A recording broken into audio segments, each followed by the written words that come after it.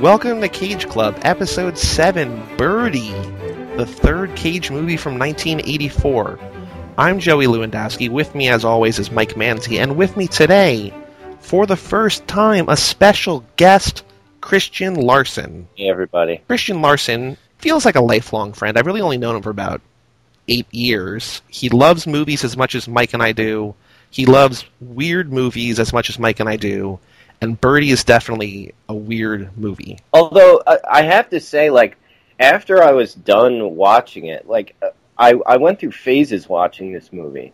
At first, I was like, this is so weird. And then after a while, there was so much about it that was endearing that by the end, when, Nicolas Cage is cradling Birdie in his arms, I'm like, I really can't mockingly call this a crazy Nicolas Cage movie. It actually made me... It was very endearing. It was very sweet. It's not your average Vietnam film, I'll give you that No. much. No. Never really seen a Nam film dealing with, the after effects of the boys coming home and, having gone insane. That was a nice touch. Yeah, and the one thing about the war parts is that the war parts don't fuck around.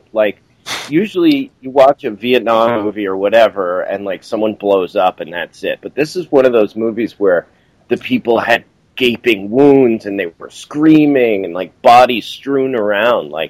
They really wanted to drive it home, obviously, that this is what these people saw that made them who they are. You sort of spend the whole movie waiting for them to get to Vietnam, and they finally do. And they only show Vietnam for about 3 minutes or so. Yeah. But the entire time is horrific. Yeah. Nothing even normal goes on over there. They cut over there, and Birdie's on the ground screaming. There's explosions going off. Cage is wounded by fire and by just this big explosion. He gets helicoptered out, and he's in pain the entire time.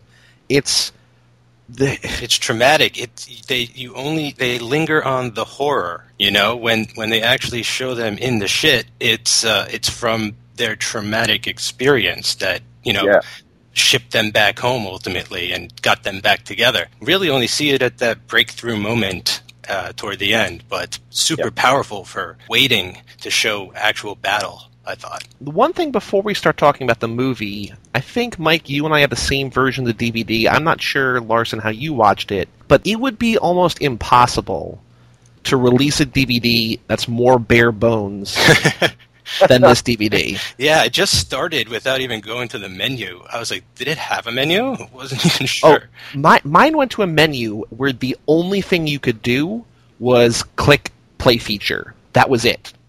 This was my first and probably only YouTube movie rental. Ooh. Wow. Because I couldn't really figure out any other legit way to get it. It was surprising to me how obscure this movie is. It won a bunch of awards at film festivals, from what I've read. And the performances are really good. It deals with, serious subject matter. It's like an art house Oscar bait movie. And no one's ever heard of it. I have to mention the director real quick, just because we're talking about how sort of strange this film is. I don't know if you're familiar with Alan Parker's work. No. But I mostly knew him from Midnight Express. That was sort of his breakthrough film. But he shot Fame, and he shot this movie after shooting Pink Floyd's The Wall and before shooting Angel Heart. Yeah. So Okay. it's sort of in his experimental zone of work. It's based on a book from an author I've never heard of, who wrote books that I've never heard of. So The other films that the director, what's his name again? Alan Parker? Yeah, he's done a lot of stuff, and a lot of stuff I've never seen, and are those movies that I feel like I should have seen, like Angel Heart. yeah, What was- Mississippi Burning was his other. Yeah, pretty big- Midnight Express, all very notoriously dark, kind of twisted movies. Midnight Express is the one where the famous scene with the hostage, his wife presses her breasts against the window while he masturbates and he's crying. It's parodied in The Cable Guy. Classic cinema. I guess we should start just talking about the movie. Okay. And the movie starts out, and Cage is with a group of kids who just seem like his younger brother's friends. Like, it doesn't look like he has any friends his own age. Well, we start at the war hospital, and they're sort of wheeling him out, and like, he looks like the Mummy. He's got like a face wrapped in bandage.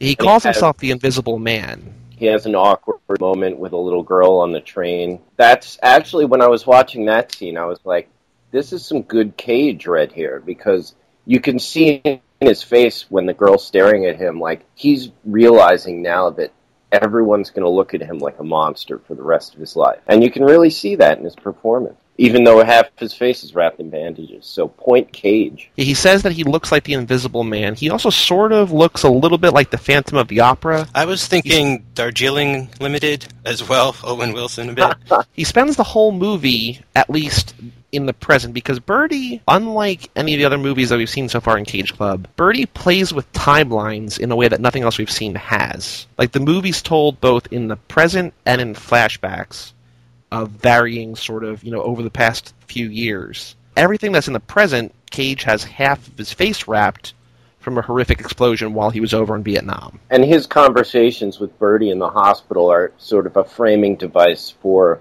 the story of their adolescence. Yeah, I got the sense that we were seeing the stuff he was talking to Birdie about. And there's even a point where he's like, well, the doc says I should come and tell you stories about stuff we did. It never feels forced or, like, hacky, I don't think. I think he's just sort of telling the story. Like, I never got the sense of, like, all right, now what are we going to learn next? Yeah. I just sort of, I was there along for the ride. Yeah.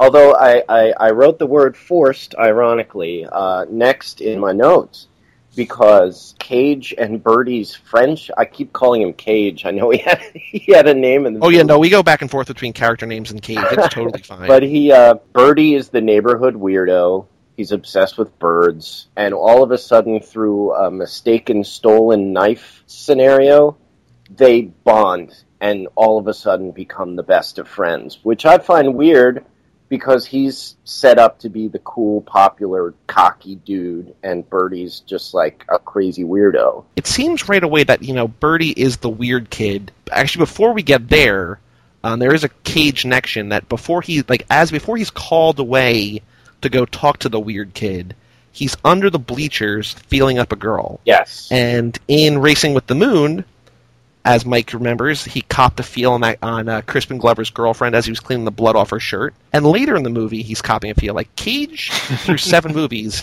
has grabbed 3 girls' boobs. And it's only 1984. That's a really good success ratio. And most of it's in the first reel. He's always making sure you got that first reel grab. It's just some random girl that I don't think we see again. Cage has, like, several girls that he's with in this movie. He's a heartthrob. They're selling him like he gets all the girls. Which makes it even less realistic that his best friend would be this guy who thinks he's a bird. But it kind of plays into the, he loses that sex appeal when he loses half his face, so that's probably being internalized. I don't know. I just saw like a parallel between him before Nam and him after Nam, and I was like, God, he was like a ladies' man, and that's one of the things like he's not going to be anymore. It was adapted from a book, and a lot of times when you adapt books into films, 2 people become the best of friends within a few scenes, or 2 people fall in love in a montage, because they can't really get into the subtleties of it in a film. Birdie is like this, he's set up as this weirdo. Once Cage starts talking to him, he just comes across as totally normal. He just likes birds, and that's weird to everybody in town. I also kind of feel like there's, like, okay, when he goes to get the knife from Birdie, like, Birdie, like, is real squirrely and, like, can maneuver out of all of Nick Cage's, like, wrestling holds, and Nick Cage is kind of like, hey, kid, you wrestle? I wrestle. Like, he's like, you should wrestle. So there's, like, something about him, and then his brother's like, hey, I'd pay for a pigeon. I want a pigeon, Like, pigeons are in. It's the 50s. And he's like, hey, I'll help you catch some pigeons. And I think like they go to that overpass and he sees that like Birdie is like fearless and he kind of like admires him, I think, a little bit, where he's like, I'm tough and all, but like Birdie's crazy. I mean, that's the real reason that they're friends, is because Cage's younger brother says that there could be money in training homing pigeons. And it seems like that's the only excuse that Cage needs to become friends with this kid that nobody knows anything about and nobody really likes. Yeah, like I said, it feels rushed and forced, even though it turns out to be a very, I'm going to keep using the word endearing to describe it, but it ends up turning into a very endearing relationship. Like, very shortly after they decide to start catching pigeons, they're making and wearing pigeon suits, and Birdie leaps off the roof, and Cage is there, like, cradling his head in his arms in a very dramatic scene. Foreshadowing, too, a shot towards the end. Within about 5 minutes of becoming friends, they're both dressed up as pigeons, and they look like pigeons if Wilfred was a pigeon. Yes. Yeah, they're like huge, giant, mutant-looking pigeons. Yeah. And they're just going around trying to pick up birds so that they can train these birds. Birdie gets a little too daring and almost falls off the top of a roof. Apparently, like, Nick Cage doesn't have the strength to pull Birdie up onto the roof? Yeah, Birdie was sort of... I had the feeling that he was testing his limits. Like, he actually wanted to see, you know, how far am I from actually flying here? You know, do I need to go along and make those fake wings or meditate until I can leave my own body? So I think he was just sort of, testing the waters. Like, I mean, we'll find out that Birdie's out of his mind, like, later on, I think, legitimately, Yeah. So this is just one of those, it could be he's a crazy teen moment, but I took it as, like, he's already sort of taken this too far. Birdie's hanging off the roof, and when it becomes clear that Cage can't pull him up, or Birdie doesn't want to pull him up, he says, "It's okay, I'm just going to fly over to that dirt pile."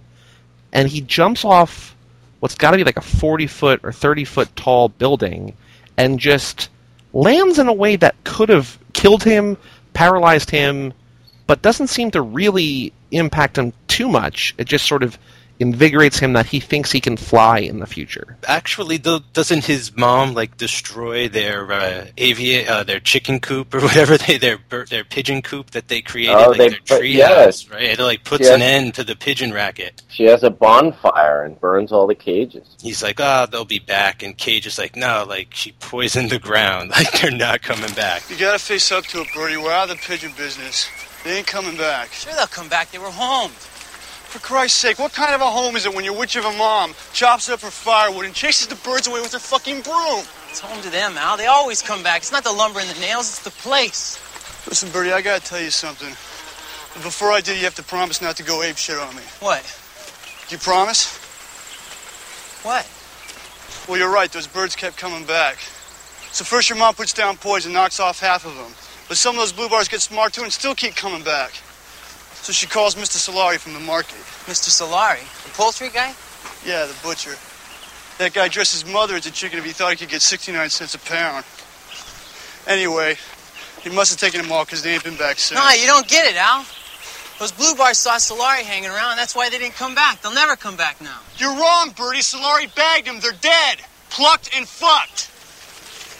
You don't understand birds, Al. Listen, I got an idea for something else we can go partners on. You know that old Ford at the junkyard? Yeah, okay. Well, it's a good thing those blue bars recognize Solari, huh?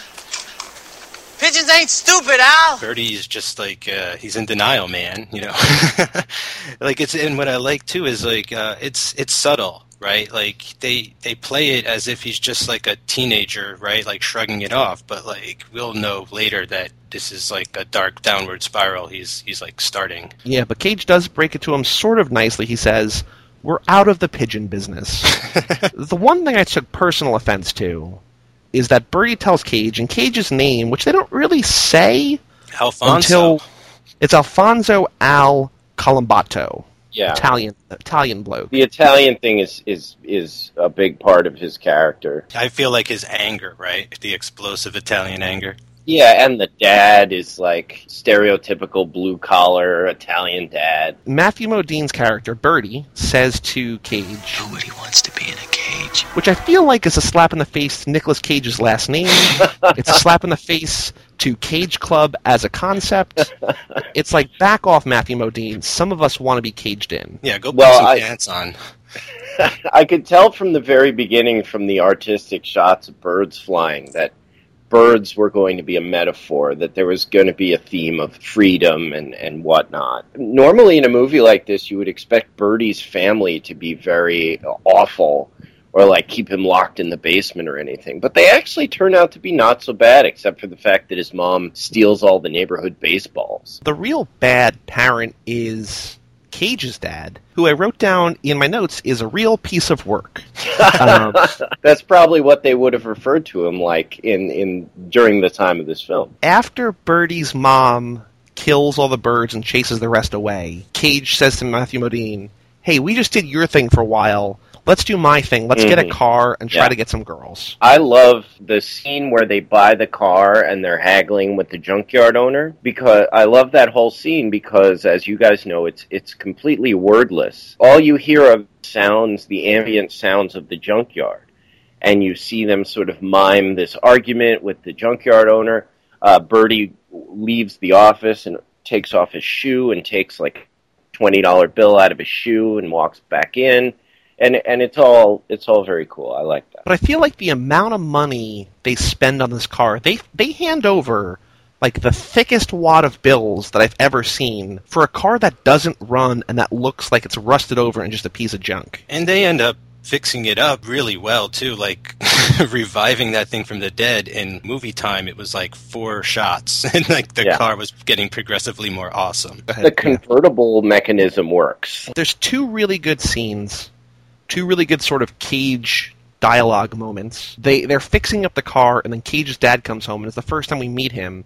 And they just have this like real passive-aggressive back and forth that like they don't like each other. He's not happy with what Cage is doing, I guess, with his life. You know, you would think that a dad would be proud of his son for, you know, buying a car and taking the time to fix it up, but his dad is just basically not for the idea at all. Fucking garbage, man. Yeah, and they're not even legal to drive yet, right? Is that the whole like cap to the scene? Was like the dad was like, I gotta register that, I gotta sell it, I gotta do this. The one thing about that scene is that I, at least, didn't even know that he was Cage's dad.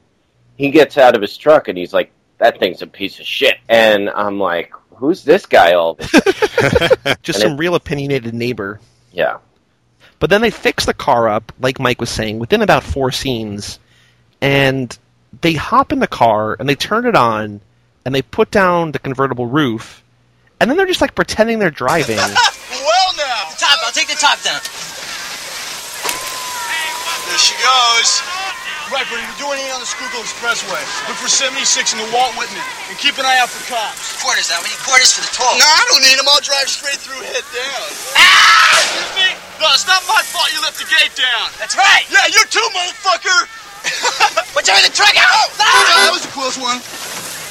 Tailspin. And they're not moving, and it's like cute, and then also like super weird, and I can't tell if I love it or just like feel sorry for them in this moment. It's weird, it's cute. I don't know if I should love it or pity them. So after they repair the car, we return to the place, Mike, that Cage is most comfortable in all of his movies. They go back to the beach. He even says, you know, where are we going to go? And Cage says, where else? Where else? The ocean. So this is the at least 3rd time Rusty James goes to the beach in Rumblefish, but this is the 4th time in like 7 movies that the beach is the big place to go, like the spot. Cage is king on the beach. It's where he's most comfortable.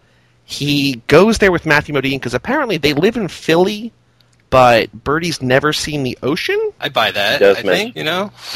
He just sits on his porch and looks at birds all day. Why wouldn't he have not gone to the ocean? And they go to the beach. It's so weird that like Birdie's basically like, "Hey, I'm going to hold my breath. Count Mississippis for me." Yeah, I wasn't sure why he was so into the breath holding. Like, I thought he wanted to be a bird. Like, I didn't know he wanted to be a fish also at this point, but we're mixing here. I don't know. Well, maybe he wants to be a duck. No. Ooh, I like that. Because then the 2 of them go just sort of on the boardwalky area, and they pick up 2 girls, and then they go to that guy sort of in like, you know, in the freak show tent, who is basically the human fish. And again, it seems like Birdie really wants to be a fish instead of a bird. Yeah. We all go through phases. One of his phases was wanting to be a fish, you know? And it lasted about 3 minutes. Yeah. Well, I think the fish and the bird share a common enemy, that of the cat. So perhaps he was just trying to relate a little bit. The enemy of my enemy is my friend. I think my favorite shot in the entire movie is they're on the date, and they get on a roller coaster, and Cage is in the front car with his arm around two girls, and Birdie's just in the back, just flapping his wings. And Nick Cage he just says, "Hey, Birdie, don't do anything stupid." And Birdie's like, "Okay." And they just ride the roller coaster. Yeah, the way that Birdie was sitting in that roller coaster did not look safe. Like, he was half out of his seat, he's flapping his arms around. I'm surprised he made it. Did you notice toward the end of that shot when Nick Cage sort of whispers in the ear of his date and she just gives him one of the dirtiest looks I've ever seen committed to celluloid? I didn't see that. Oh man, all right. It's worth a rewatch. But whatever he said to her either was the right thing or not the complete wrong thing, because the next scene he's having sex on the beach under the boardwalk. Dude, under the bleachers and the boardwalk in the same movie, this guy is a legend. When you said one of your favorite shots, I thought you were going to say the shot where Nicolas Cage is literally, like, plowing this girl on the beach. And in the same shot is Birdie sitting awkwardly next to her friend, 30 feet away. So I think this is officially confirmed as the first on-screen Cage sex. In Valley Girl, he's in the bathroom with who might be his ex-girlfriend. Like, we talked about that. I don't know if they ever really had sex, if they were just making out. But this is very clearly he's going to town with her on the beach. Yeah, and he even starts describing it in the next scene a little bit, just in case we weren't quite sure.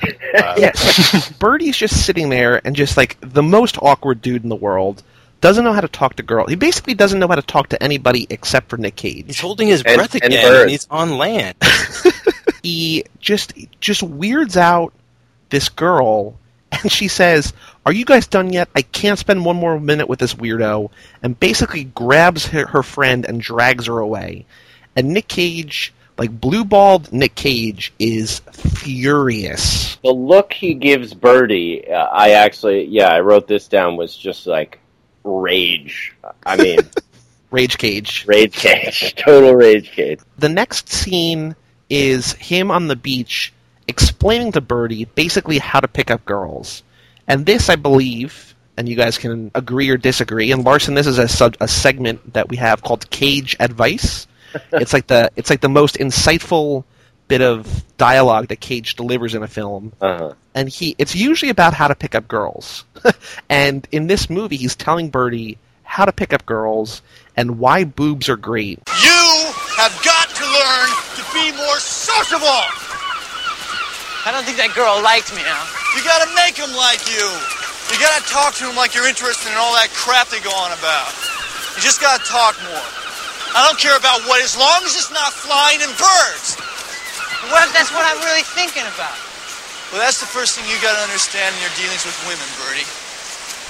You never let them know what you're thinking. But I'm not thinking about them. Well, then just lie, for God's sakes. Don't you know your chick hit great jokes on her? See, that's what I don't understand now. What's the big deal? They're just overgrown mammary glands. Mammary glands? Mammary glands? No! We're talking tits here! Big tits, round tits, fleshy tits. Seems like a lot of dumb development to me, Al. I mean, women have to carry me around their whole lives, flopping around, getting in the way and everything. They don't get in the way, Birdie. They're needed. They're necessary. I seen a picture in National Geographic, Al. They're just like on a cow, but in a more stupid place. No, it's not like a cow at all. I'm telling you, for your own good, Birdie, you don't know what you're missing.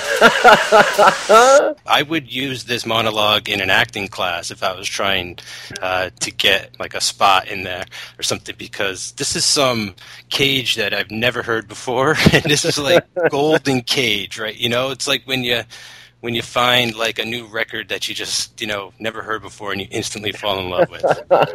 The only other speech that I feel like he's given up to this point that approaches it in terms of the acting class level was his monologue about war in The Best of Times. Yeah, The Best of Times, thematically linked here with the draft and war and Cage, and his fears about going overseas and maybe not even coming back. It's interesting that he ends up making this movie a few years later. And he's headed off to war and Racing with the Moon. I mean, there's a lot of war just in general in the early 80s. Were we in a war in the early 80s? I think that there was a lot of kind of looking back at Vietnam in the 80s. There were a lot of points in the 80s when we thought that war with Russia was right around the corner, as we did on and off since the 50s. But in the 80s, with Reagan talking shit about Russia all the time, it was a real thing. The bad guys in all the action movies were the Russians. So there was a lot of looking back at Vietnam.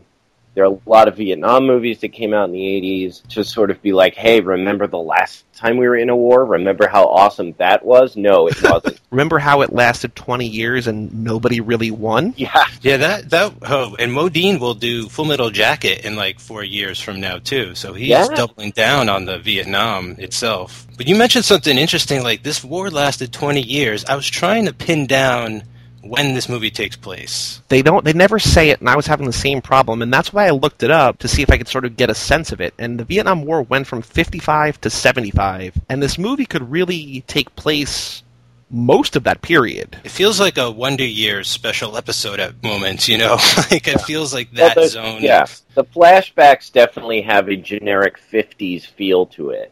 Between the cars and the 2 Richie Valens songs they got the rights to. They play La Bamba in this movie 3 times. Yeah. It's their theme music. I feel like they just got the rights to it, and they're like, well, we paid a lot of money. We paid way more money than we should have. We're going to use it in 2 completely unrelated scenes, and then again over the closing credits. Yeah, I wonder if they spent all their musical budget getting Peter Gabriel to do the soundtrack, because he did the soundtrack. He did the score. The score, apologies, sorry. It was one of the first times that a pop musician had ever been asked to do the score of a film. That's not necessarily true, because one of the movies we just saw, Stuart Copeland did the score. He did the score for Rumblefish. Oh, okay. I thought it was like a relatively new thing, like Mark Mothersbaugh doing all the Wes Anderson movies, but I could be wrong. Stuart Copeland has apparently scored or been a composer or credited as a composer on 74 different things, and his first one was Rumblefish. So maybe he kick-started the pop musician as score composer for films. I don't know. Well, one complaint about the score, they didn't sort of integrate the melody of La Bamba into it like I sort of was expecting. That, it was a major theme, and that they would play like sad La Bamba later, or like, other versions of La Bamba. La Bamba parentheses reprise.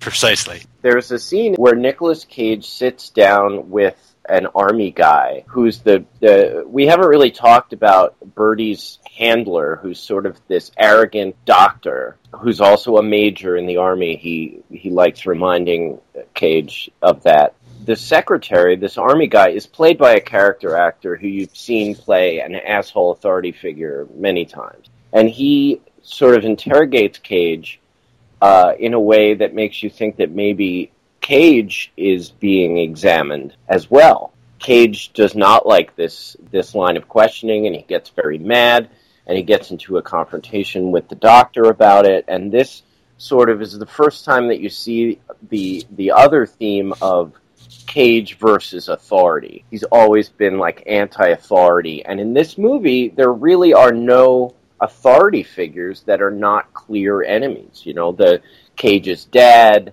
the doctor, the junkyard guy. It's always them against authority. Yeah, he even has a little bit in his end speech where he's like, I always do what I want to do, and he's like, I come over to war and I'm being told all these things I don't want to do that I got to do. So yeah, it's definitely a struggle there. And I did feel for a moment there that as the audience, I think they want us to evaluate Cage a little a little deeper. I feel like he's dealing with some heavy trauma himself. He could use an old buddy from back home to talk to as well, sure, instead of just talking to a wall. And as the film goes on, Cage keeps saying, like, I feel like they might end up locking me in here with you, because he's sort of coming to terms with the fact that the war really fucked him up too. I think that he when he first visits Birdie, I don't think he realizes how messed up he is.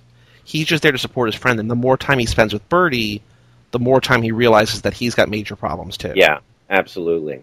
Like at the very beginning of the movie, even when he's getting his bandages on, he's got this kind of aw shucks, naive attitude. He's cracking jokes about how he's like the Invisible Man. But after the first few encounters with Birdie, he realizes, like, he starts to come to terms with just how deeply he's been affected. Yeah, I wrote down, like, when he's talking to the doctor for the first time, because the doctor's sort of feeling him out, like, should this guy, like, be talking to the guy or not? And Cage is, like, cracking jokes about his face. He's like, yeah, it turns out, like, a steel jaw is worse than a glass jaw. I thought I was going to be Jake LaMotta. He's very sort of, I don't know if that is that, he just dodges the questioning and always kind of writes it off as a sarcasm or joke or something as a response. Yeah, and you kind of, like I said before, like when he has that interaction with the little girl on the train, you can see that he's like, holy shit, this is going to be my life now. Everything that I once knew is over. Yeah, he freaks out a couple times when he's alone, and that's when he sort of starts cracking, and it's mostly around the other people where he's trying to put up his front and act like he can deal with everything. So now I think the next big moment is in the next flashback when Birdie goes to buy his first bird. Yes. And he just walks into like this house where there's just a bunch of birds flying around, and there's a deaf guy who can't hear the birds but likes to hear the birds, and the woman compares him to Beethoven, but then she starts like describing bird sex in like the weirdest and like just not graphic, because she's not, it's just weird. I certainly learned a lot about bird sex through this. Like, birds like having gangbangs, apparently, and she only lets them mate like good Christian humans would. But yeah, if birds had their way, they'd just be running a train. Am I allowed to say that on this podcast? I guess. Why not? Sure. So Birdie buys the bird and brings it home, and he just sort of watches the bird and then builds Da Vinci plane. We again learn even more about birds, how their feathers are like zippers, and yes, on and on. This is like the Nature Channel suddenly. Yeah, and also I think this is around the same time where he builds a bunk bed, but the bottom bunk is a giant bird cage. Yeah, that's insane, right? Like, and if you're his parents, what yeah. do you don't let that. Parents are not happy about what he's doing. They're not happy. Like I said before, you expect them to be these like horrible people, but they're not happy with it. But they're just like, boys will be boys and build giant bird cages under their bed, whatever. Yeah, the mom is totally, like, in the power position of this household, right? Like, she steals the baseball, she tells the dad to yell at the son, like, she's pretty much in charge. Like, I definitely was expecting, like, some abuse, from the mom on a harder level toward this boy, because, like you said, like, you expect him to live under the stairs or, like, in the walls of the house or something. Yeah, she's more just sort of naggy. Like, she's like, oh, they're going to give you the flu, they're going to get you sick, they carry diseases, but she never really says to get rid of the birds, I don't think, or never really follows through. She just is generally not happy, but just seems sort of like a harpy. Yeah, I'll tell you what, my mother is a hell of a lot more understanding than Birdie's mother. And if I built a giant bird cage under my bunk bed, she'd tell me, no, absolutely not.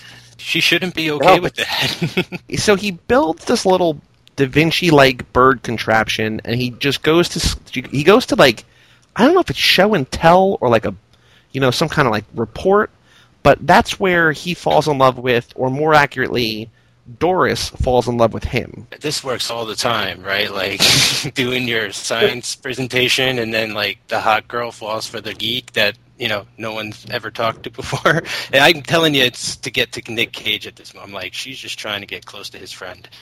So after he falls in love with Doris, or Doris falls in love with him, whether she's actually interested in him or just wants to get closer to Cage. I think she's actually interested in him. I was just sort of joking. Those eyes she makes at him are like, they're like anime eyes, Like, I've never seen love like that before. Again, this is probably a relationship that is gone into in more detail in the book and has to be rushed in the film. That has to be the case. If that's not the case, then that's just sort of poor writing. But for the movie, it's fine. It's movie magic. Yeah. Then he gets a second bird because he wants to breed his birds. And he names the second bird after Nick Cage's character. He names him Alfonso. Hi. Hi. How you doing? Okay. Oh, you got another one. His name's Alfonso. What? Yeah.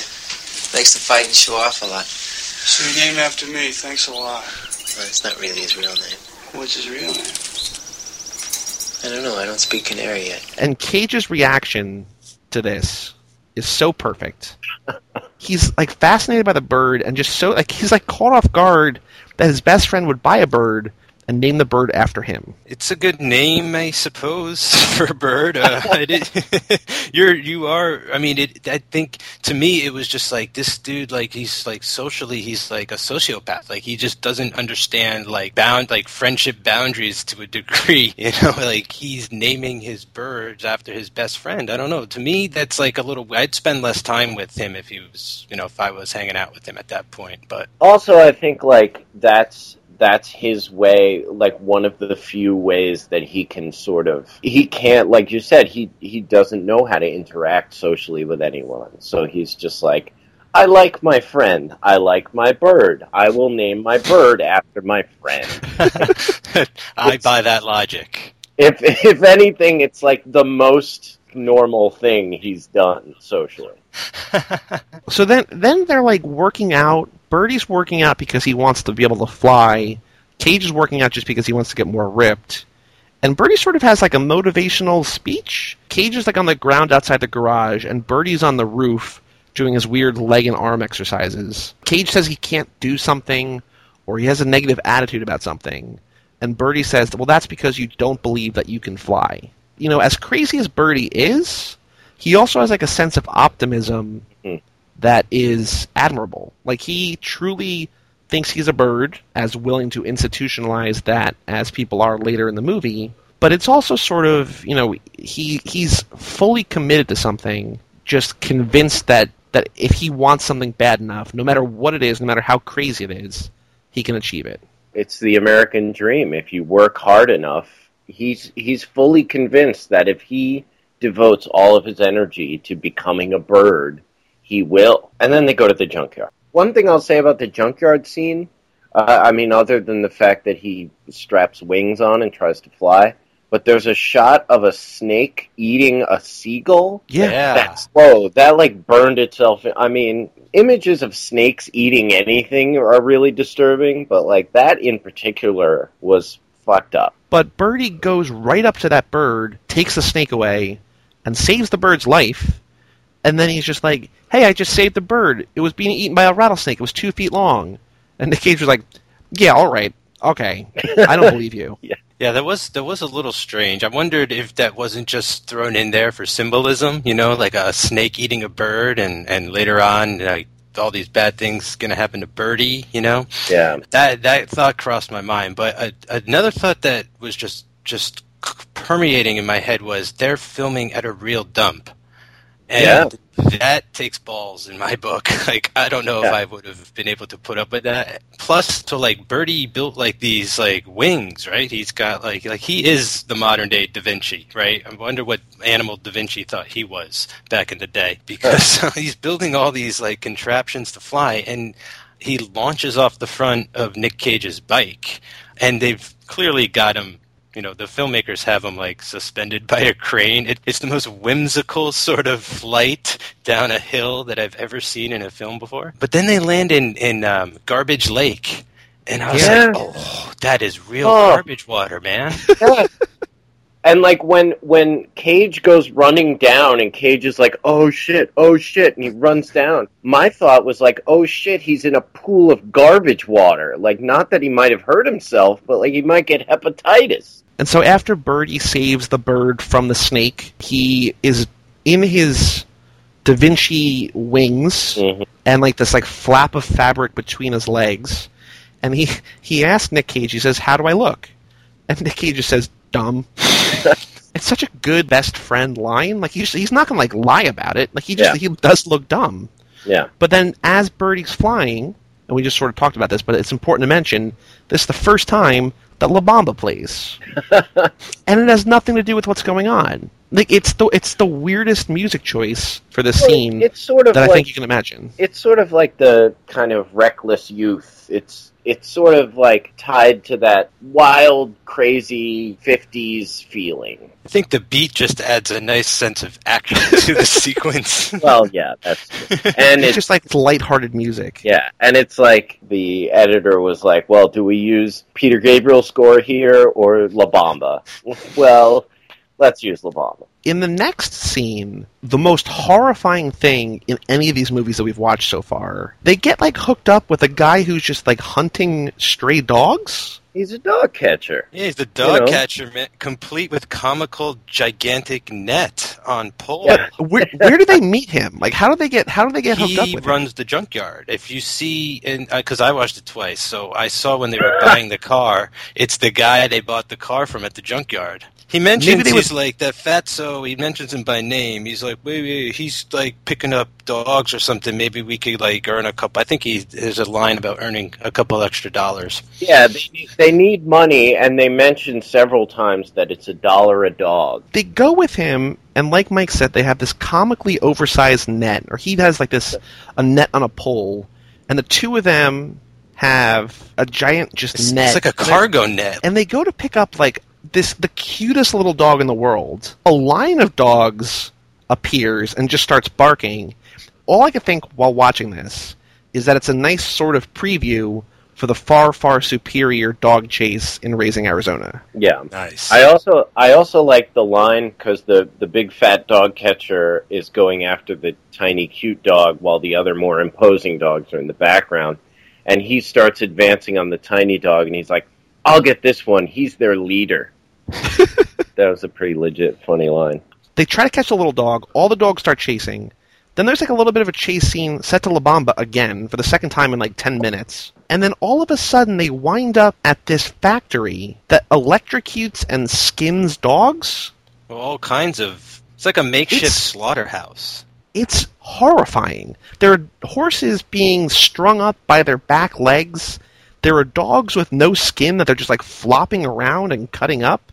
And it comes out of nowhere. Like it's this like wacky, lighthearted set to La Bamba chase. And then they get to where they're going, and it's just a nightmare. Yeah, I like how they're driving along and everything's dandy, and some guy runs into him, and he's like, you got my dog. And they're like, pull over and give him the dog. Where are you going? And then we get to dog hell, like, ultimately. Yeah. And it's like on the outskirts of where they live, And then in the next scene, there's almost another animal death. Birdie's cat sneaks into his room and attacks one of the birds. I don't know if it was his original bird or if it was Alfonso.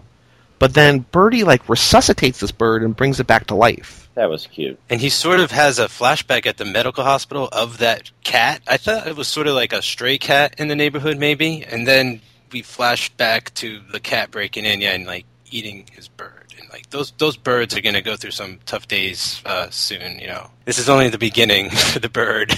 And then when we have that flashback in the mental hospital, that's when Cage tries to make out with the nurse from Heat and The Sopranos and cops another feel, and he's like, oh, I'm sorry I did that. Basically says, it's been a while. And she's like, oh, that's okay. Yeah. Well, I mean, for better or worse, probably for worse, military nurses probably end up being harassed in a lot of ways. by just like traumatized, lonely soldiers. She rolls with it. It was like super vulnerable Cage too at that moment, right? Like he was just getting through, he thought, to Birdie, like thought maybe he'd talk, and then she comes in just to like feed him, and he's like, "What the hell are you doing here?" And she's like, "It's my job, it's part of my shift," you know? And he's like, "Well, he's part of my goddamn life," and like storms out of the place. Yeah. It's fun watching him be fed. He's cute when he's fed. Will you stop taunting him? Look, he's reacting to me. He's giving me that pissed off look. You're pissed, aren't you? Will you stop it? It isn't working. How do you know? Well, it's obvious, isn't it? You fucked it up. Why'd you have to come in here? Because I work here. He's part of my job. Yeah? Well, he's part of my goddamn life. Oh, another explosion, you know? He's losing it. Speaking of losing it, I feel like this, in terms of the flashback, is when Birdie is really starting to lose touch with reality. Like, he's spending a lot of time naked in the bird cage. And you hear this voiceover that's like, the boundary between me and bird is starting to fade, and like, I feel myself becoming a bird. The birds have eggs, right? And he's like, all I want to do is watch the birds grow, and he's like, I had 2, now I have 4. It's like, all I did was put a little food in there, and it's like he's got like this god complex now. Like he's on the edge of the deep end. I thought it was pretty cool that they show the baby bird being born. Yeah, that was cool. It's our first on-screen Cage Club birth, and it's not even a human. Right when he's starting to make his descent into bird madness is when the prom happens. Prom is in all of these movies. There are school dances in all of Nick Cage's early movies. We kind of discussed a little bit, like he is playing a teenager, so like he is teenaged, so he's in a lot of teenage movies, and prom is, it's in a lot of teenage movies. It's a big event in teen life. What I thought was a nice little touch, a little wink, was that the song the band was playing was Rockin' Robin. I was hoping for La Bamba again, but I was hoping for La Bamba too, but like it's funny that there's probably not that many songs with a bird in the title, and they just happen to be playing one with a bird in the title. Wait, I don't have that in my notes. I actually have that the song they're playing when they cut to the prom is "You Don't Own Me." Well, there's that. So they have that, and it's like the awkward dance. And then they cut to the band actually playing, as opposed to them spinning a record. And the band's playing Rockin' Robin. Well, just like in any prom movie scene, there's a slow dance and an upbeat dance. There's always got to be the Johnny B. Good to the Earth Angel. Yes, it's a beautiful reference. While they're doing the slow dance, Nick Cage. So while every teen movie may have a fast dance and a slow dance, not every teen movie has Nick Cage miming, "Hey, just grab a feel." He's like he's holding his hand up and just like squeezing the air, trying to teach Birdie what to do. Again with the boobs. He loves boobs. It's a dance move to him, It's like spin, dip, feel. But instead of copying a feel, Birdie sees his dad, who's a janitor at the school, and just goes off to talk to him like there's nothing else going on. His dad is like, these kids can't handle their liquor, I'm working prom, I didn't want to bug you. And Birdie's like, what are you talking about? It's like, to him, it's the coolest thing in the world that his dad works at the school. It's even cooler that his dad gives him like a little bit of money. He's like, bring her somewhere after prom, basically just paying for his sex adventure, whatever Birdie wants to do. And he's probably just going to use that money to buy another fucking bird. Yeah, he's going to expand the coop. And so after prom, instead of... Well, first they try to do like the teenage, the what teenagers are supposed to do. They go and they drive to make out. Yeah, point. That's what I mean. Yeah, and she's driving him because I guess Birdie never learned how to drive. Well, I still think he's underage because they took that joyride to Atlantic City and ended up getting like arrested for it, right? And that the parents had to come pick him up, and so I just took it as he's underage. She's driving. So she drives him, and they pull over, and she says, "Hey, you've been so nice to me. Now you can have whatever you want." And she just takes off her dress, and he just sort of like tries to channel his inner Cage, picks up her boobs like a scientist would. Yeah. And then she freaks out. They were great boobs. I mean, they were great boobs. Yeah. Really, really prime boobs. Not to sound sexist or objectifying or anything, but... No, we talked on previous episodes that, like, in a lot of these 80s movies, there's just, like, real casual nudity. Like, everybody just sort of gets topless. Yeah. And all these girls have, like, great 80s boobs. It almost feels mandated by the studio, you know? Like, is this movie R? Okay, you know, you got to get a rack in there somewhere. Yeah. Siskel and Ebert aren't going to give 2 thumbs up to just any movie. Better have some boobs in it. Did they give 2 thumbs up to Birdie? Yes. On the front of the DVD case, there's a 4-star rating from somewhere I've never heard of. And then in the middle of the case, it says, 2 thumbs up, Siskel and Ebert. Most of Siskel and Ebert's reviews are on YouTube somewhere, so I'll have to look for that. There's like the one shot of boobs in this, but there is so much Matthew Modine butt, like both in the flashbacks and in the present. Yeah. He's naked all the time. Yeah, he hates pants. He just, like a bird, he just will not have them. Like a bird. Yes, birds hate pants. That's what Birds hate pants. When I think of birds, the first thing that comes to mind is, God, they hate pants. I mean, Donald Duck won't even wear a pair of pants. But I have in my notes here, because he comes home from prom, and he's, like, I think that the prom made him realize that he has nothing in common with humans. He just gets naked and crawls in the cage. I wrote Apocalypse Now with birds. That is a good description.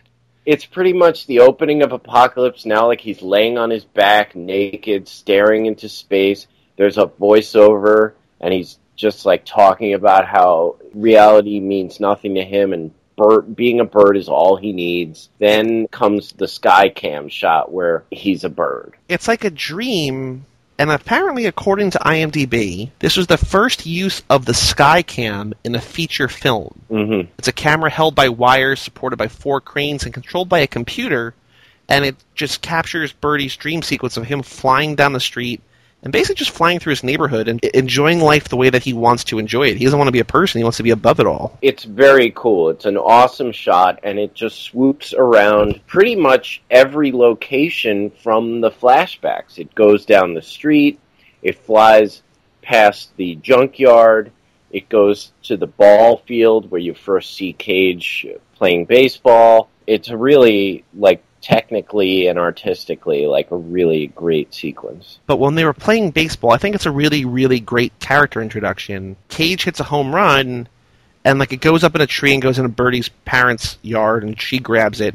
And then way up in the tree, Birdie's just sitting up there. He's perched. It's great. Like, I almost didn't see him, but that's just, like, what he does. He just, like in the dream, he just spends his time up in the trees and looks down over them from the place he feels most comfortable. Just to go back to prom night for a moment, if we could, when he sort of, you know... If only we could all just go back to prom night just for one moment. Just for that pivotal moment. But, like, I totally agree that, like, this is him. He's, like, transforming now. He is Birdman. The voiceover mentions, like, there is dream and waking life is the same to him, right? And, like, I want to die and be reborn as a bird. So I wasn't sure if he was, like, actually, you know, I wouldn't put it past this movie. Was he, like, warging? Was he, like, going, going into the bird's mind? Yeah, was he becoming a warg from Game of Thrones? And, like, literally, like, did he achieve some kind of, like, Zen peace within himself when he realized he's a Birdman? I don't know. These are the thoughts running through my head. This is why we do the podcast. When he gets the second bird and Nick Cage asks what his name is, he says it's Alfonso. And he says, what?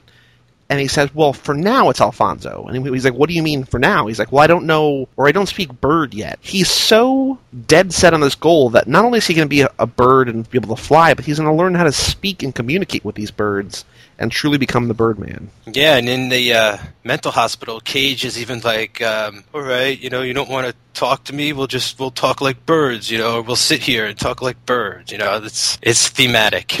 After the bird's eye view bird dream, that's the night of prom. Yeah, and Nick Cage comes over the next morning. He comes home from prom and has this epiphany. And Nick Cage comes over the next morning and be like, hey, how was it? And he's like, oh, I can't even describe it. And he's like, oh, yeah, I know, right? And he's like, no, I flew. I want to hear about last night. I'm not sure I can explain it to you, huh? Oh, I knew it. I knew she'd do it. Tell me what happened. Well, not with her. With me. Last night I flew. I really know what it feels like to fly. Oh, you flew? How you flew?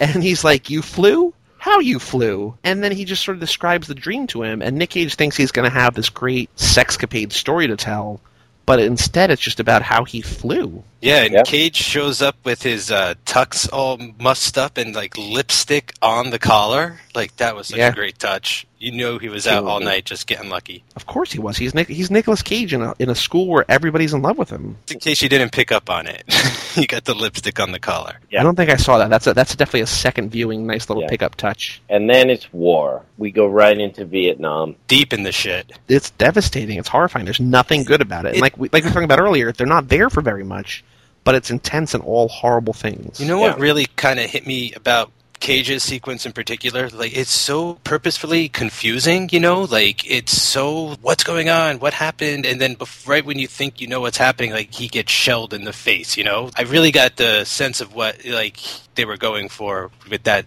you know, situation of panic and, you know, trying to confusion and he didn't even really know what happened to him until after it happened. And there are just great shots of the camera panning over battlefields of dead people where nothing's moving, and there's just Cage or somebody just screaming. In between Cage's war flashback and Birdie's war flashback, the baseballs arrive. And Cage thinks that the baseballs, for some reason throughout the film, he felt that the key to snapping Birdie out of it would be if Birdie saw all the baseballs that his mom had kept hidden, the baseballs boarded from the other side of the fence. And actually, he sleeps on the floor outside the doctor's office because he's convinced that he's just as crazy as Birdie at this point. And he's like, I'm just going to stay here forever because I'm just as crazy as Birdie. And then the baseballs show up, and he's like, this is it. This is the key to everything. And he opens the suitcase. Baseballs go everywhere, and nothing happens. There's that, and there's also the flashback of Birdie's beloved little yellow bird flying into the window. And the bird escapes somehow. He knows the bird's going to come back because that's what the whole movie's been about, that birds fly away, but they come back in the end.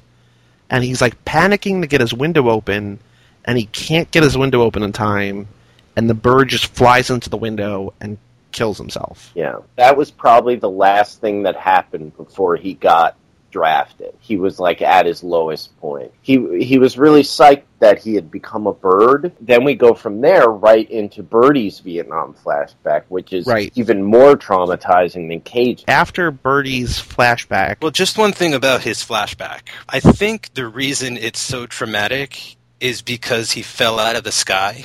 You know, like he was in a helicopter and he was flying, and then the guy next to him was like bleeding to death, and the chopper's going down, and he's sort of not even responding, and then he's the only survivor of the crash, and like it's just charred bodies everywhere, and then that's him like losing his mind and like screaming toward the heavens, and then they like napalm the jungle that he's next to on top of that, so like, he's double disoriented after the experience. They make a point to show the reactions of jungle birds. Like he's landed amongst all these jungle birds. You would think toucan like, Sam. Mm-hmm. Yeah, there's a toucan, and you're like, okay, well maybe like Disney style, the birds will come and like nurse him back to health. But like, no, they all get fucking napalm. Nothing but bad things over there. And that's and that scene is where, as I think Joey referenced it before, that shot where it pans over just these charred bodies laying in the jungle, which is very one of them is just screaming in immense pain. At this point in my notes, I reverted to just visceral reactions. I wrote jungle birds with an exclamation point. Then I wrote holy shit when the napalm came.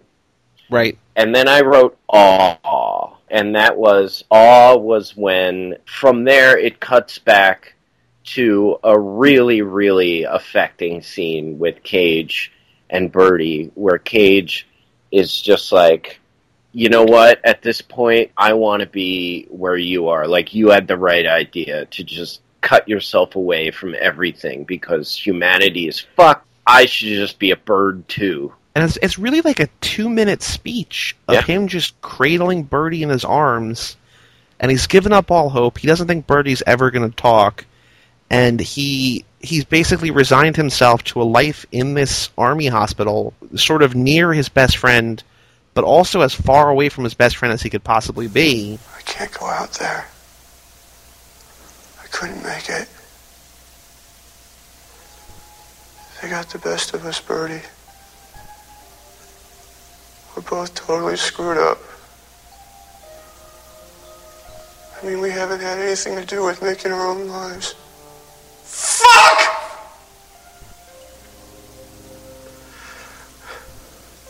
I was always so damn sure about being myself and how nobody was going to make me do anything I didn't want. And now here I am. They finish you off with a discharge or put you on a casualty list. It doesn't matter how special you are or were. I feel like one of those dogs nobody wanted, remember? You know, when that shell went off in my face, I could smell burning flesh. And it was crazy. Because the smell was so sweet, so familiar. And then I realized that it was my own skin that was frying. And I couldn't even touch the pain. I don't even know what I look like anymore, Birdie. I don't know if it's me under these bandages or what some army meat cutter thinks is me. Jesus Christ, I don't want a patched up instant pity excuse for a face. I just want it to be Al under here, not some sewn together freak mask. But shit! What's so great about their fucking world anyway? We'll just stay here and keep the hell out of it. I don't have to go get these bandages off.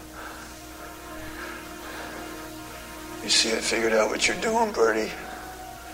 You're right. We should just hide out and not talk with anybody. And every so often, go crazy and run up the wall and spit and throw shit at them like the loony across the hall. Yeah, that's what we can do. That's what we can do. Al, sometimes you're so full of shit. Was that you? All of a sudden, Birdie talks. Yeah. And at that point, I was like, I mean, I knew he was going to talk at some point. He actually, his first thing is like, "Oh, you're full of shit." Like, shut the fuck up. You're full of shit. Like, he's so casual about it. There are some like really legitimately funny moments in this movie, and the funniest is the last moment, which we'll get to soon, bud. Yes. But that is one of those moments where like Cage gives this whole big speech about like, "Oh, you had it right. You checked out of reality because reality sucks," and like I want to be right there with you, and he's just like, "Shut the fuck up. You're full of shit." It worked so well for me because, you know, I wasn't expecting that level of vulnerability and sincerity from Cage at this point in his career even, you know. I was really sort of floored by his performance, going like, they're treating this material with like all due respect, you know, like, and they're pulling it off. And it makes that Modine moment like really worth it. It would have been less of a good moment if Cage's monologue hadn't sounded as genuine as it did. Right. Like Cage's whole speech was really heartfelt, and like you really got drawn into it, and then for Modine to be like, "You're full of shit," was great. Like that. Yeah, it was a combination of like the writing and just the way he delivered it, and everything about the scene, the way it was shot. It's exactly what it needs to be to set up that moment, and it just pays off perfectly. Yeah, and then he calls the doctor in. And then Birdie doesn't talk. Yeah. And at that point, I thought maybe Cage had gone crazy too, and that only he was hearing Birdie talk? I still think that could be a possibility. I think that's the depressing ending that I don't want to think about, but I think that is a possibility. So the doctor comes in, and Birdie doesn't talk. Nick Cage starts freaking out, and the doctor runs out to go get orderlies to basically subdue Cage and just sort of handle the situation. And he's like, why wouldn't you talk? And Birdie says, oh, because I had nothing to say to him. What do you mean you had nothing to say to him? At this point, I wrote, oh no, in my notes, because Cage was just fucking everything up. There was no way that they were both going to get out of this without being, like, shock treatmented into the Stone Age. See, that's part of what made me lean toward this isn't actually happening, but it's kind of the idealized ending for the movie, so they go with it. Kind of, I don't know. Part of me feels like there's a real ending and then there's this ending. Like the last two movies that we saw, both Racing with the Moon and The Cotton Club, there's like endings that sort of feel like they don't match tonally. And especially with The Cotton Club, we were talking about how the end scene at the train station you think might not have actually happened. Yeah, it just felt like a curtain call to me. It's real weird. And so the orderlies come in to take care of Cage. And again, just sort of like, we just talked about like with Racing with the Moon, the same way that they escaped from those 4 sailors at the bar, he like flips an orderly over his shoulder, he then knocks another one, kicks one in the balls, and then races out of the room with Birdie like on his arm. Well, this could be a reference to Cage's character being a wrestling star, although a lot of the moves he uses in this scene are not technical. Such as ball kick. There has to be a payoff for him being a wrestler aside from that one scene where he meets Birdie. They want to escape, and of course, instead of going down to the ground, they go up. I knew watching them run up the stairs. My first thought was, why are you going up? Like, didn't you see Scream? My second thought was, of course, there's going to be a bird-related moment. Yeah, it's Birdie. And they go up to the roof in, I think, maybe the funniest moment in, like, any movie I've seen in a long time.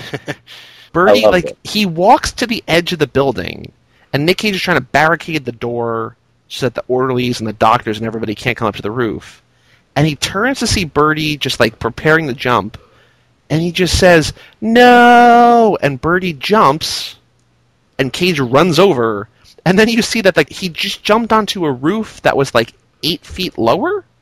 Yeah. And he just looks up and just says, what? And then the movie ends. It ends right there. And La Bamba plays. But I mean, such a great ending. The beauty of that scene is that you're expecting the stereotypical ending to a movie like this, where the character who thinks he's a bird stands on the edge of the roof and thinks he's going to fly away, and he jumps and dies.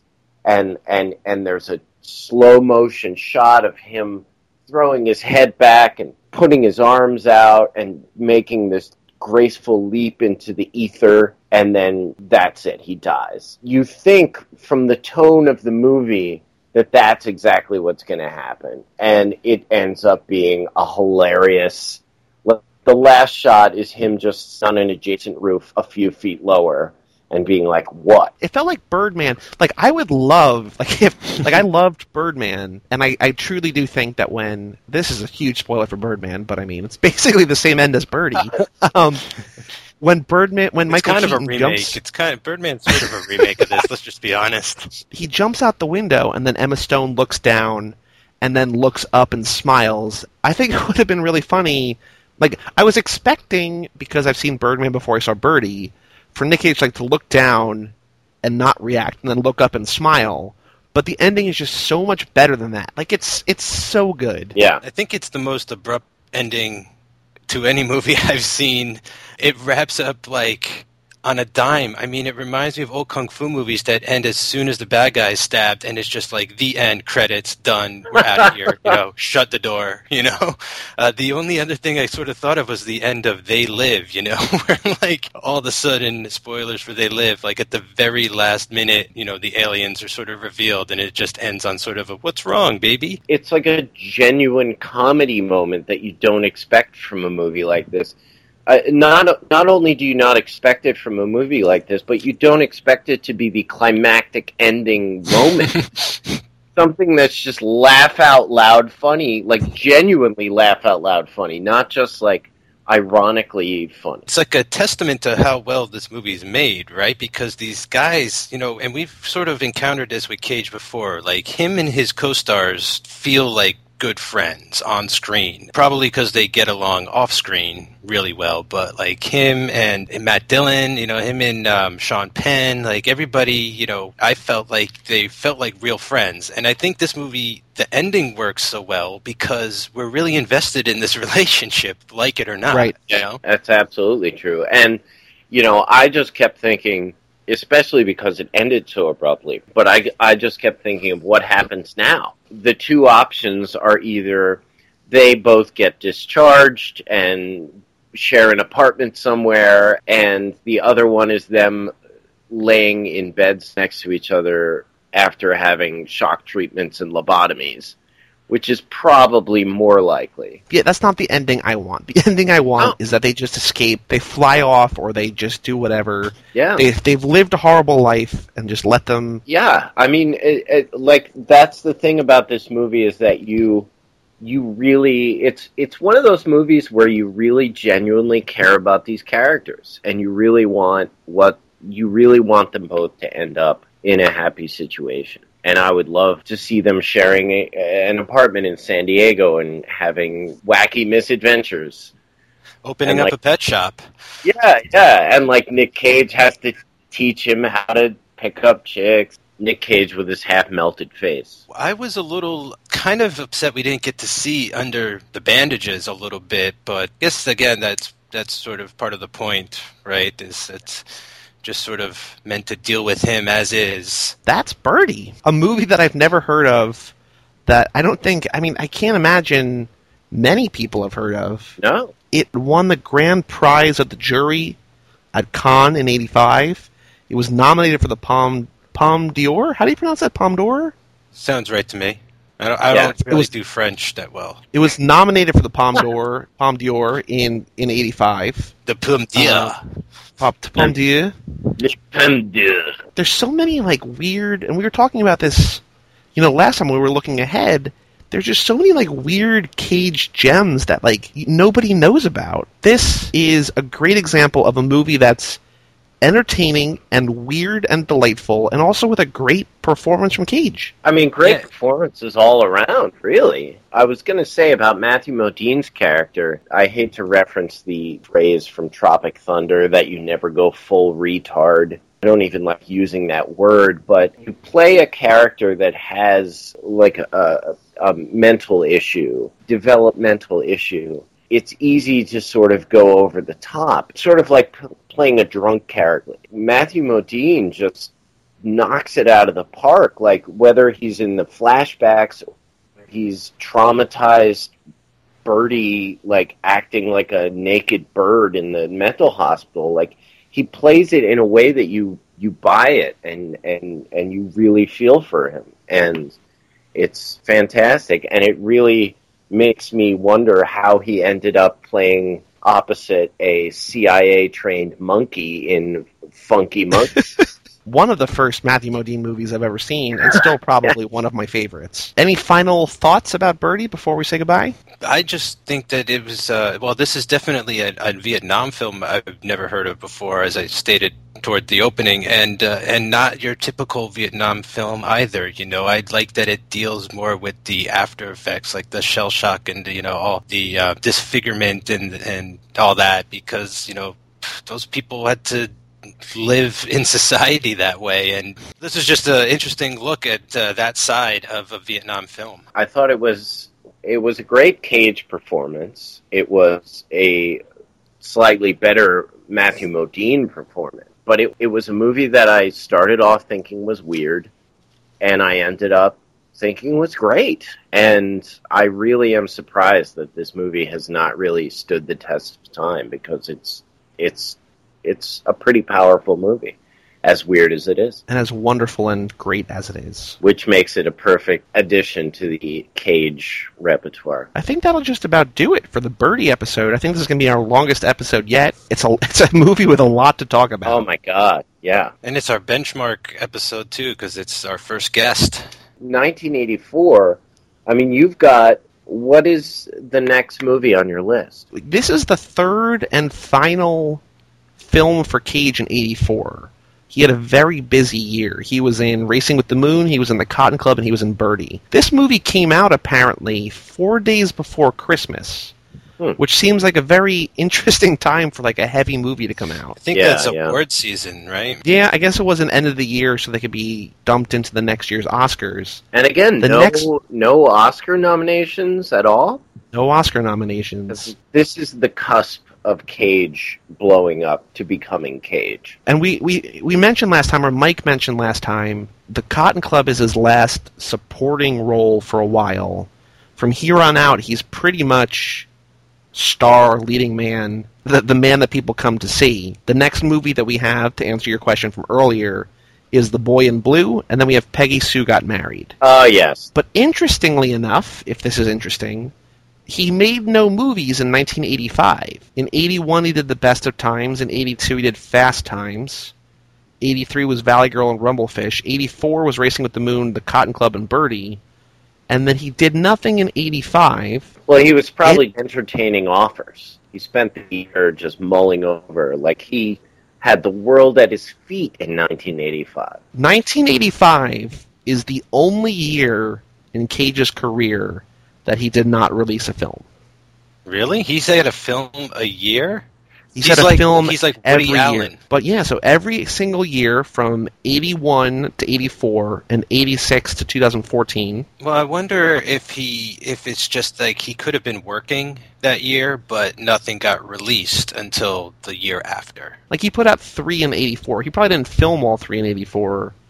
He put out 2 in 86. I mean, both of those, or at least one of those, was probably being worked on in 85. But according to IMDb, according to the years that things came out, nothing in 85. All I know is I just saw a screenshot today of a movie he made last year where he's a medieval knight. And I think he's like with Ryan Philippe or something. Hayden Christensen. Even worse. A movie called Outcast. And, they are indeed medieval warriors of some kind, I believe. I don't know too much about that yet. We'll get to it in about 6 months. That's all I know. Yes. Well, I'm looking forward to it. And it has been an honor to be part of the Cage Club, if just for one night. Well, thank you very much. And Christian Larson, much like James Bond, will return. We will not tell you what movie he's coming back for, but we have him on the schedule for at least one more. Yes. And so I hope you enjoyed him, because we're not getting rid of him anytime soon. Oh, that's sweet. But yeah, so I hope you enjoyed this episode of Cage Club. This was episode 7, Birdie.